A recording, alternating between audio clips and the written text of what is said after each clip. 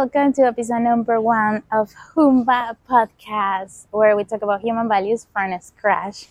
And well, from scratch, it means that we have to start literally with the meaning. So, what are the human values? Human values are a series of universal principles that characterize human behavior as an individual and as a part of a community, guiding our actions and judgments. Human values have been present since the beginning of human civilization, since the ancient Egypt and ancient China. But let's say that the first to really analyze and study them were the philosophers such as Aristotle and Plato around the years 400 before our era. And since then, they have been always present in all cultures and civilizations.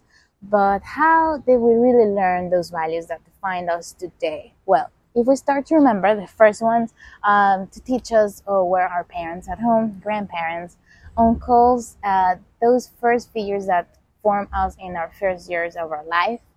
Then we have the teachers and professors in schools and college. And then another way is through religion. The religions had always teach through the word. And from then and on, we've been learning everything else, the rest of the human values by associations with movies, experience through life. But if I come and ask you, how did you learn about values? And at what age? How and when did you learn what is love, friendship, kindness, honor, respect, tolerance, justice, solidarity, among others? It's hard to remember, right? The how and the when. Values are so important and we use them in our day-to-day. But for some unknown reason, they have never been on a student agenda in an official way, like with a curriculum, and a course, with a book, or a structured methodology, or anything for that matters, as is the case with literature, mathematics, for example. But how is that we got to learn the periodic table in chemistry, trigonometry in mathematics, or the photosynthesis in science? Beyond the fact that it's general culture, when we have used that knowledge in our life, it's like never, unless that we choose a career related with that field, you know. So the broken society in which we live today is a direct consequences of the absence of human values, but there are so many, and if anything, they formally taught us about 5 or 6 of them with luck. And what about the people who suddenly weren't lucky enough to have a father or a mother who taught them values?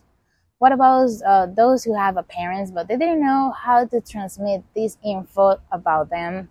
Or one of those strong parents that barely talk with a strong character, of those moms from before that were just housewife and didn't have much studies. And then years after, our present society changed, where there are more equally prepared men and women, more access to information. Let's say we went from that Asian era to a more modern one. But anyway, it's not like exactly we are going to teach values. We don't know exactly how we're going to teach values. We don't have a complete example structure. Everything is so organic.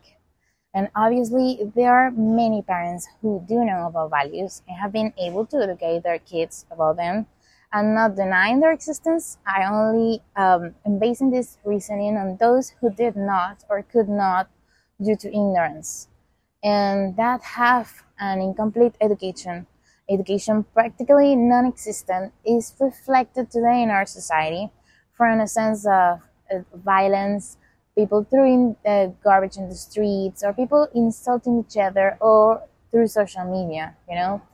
It cannot be assumed that all of us learn the human values from home, and that everybody then pay attention to the teacher at school, you know.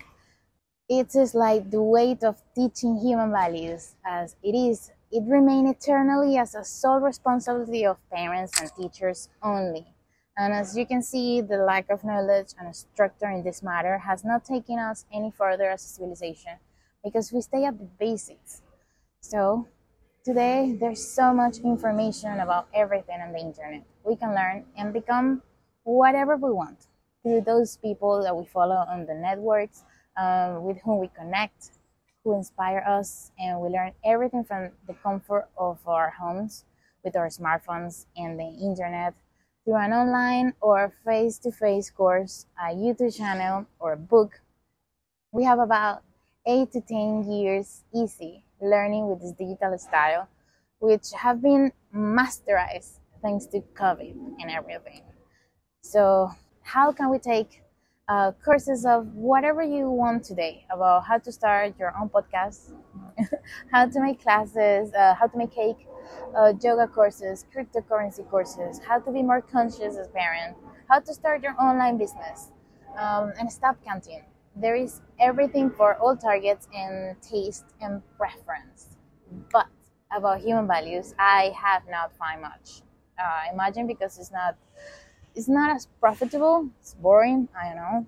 The fact is that I have it in mind, and as one of my mentors, Michelle Poler, says, it is a blank space, a white space that I identify, and I feel that so much can be done related with this topic and everything in favor of the society.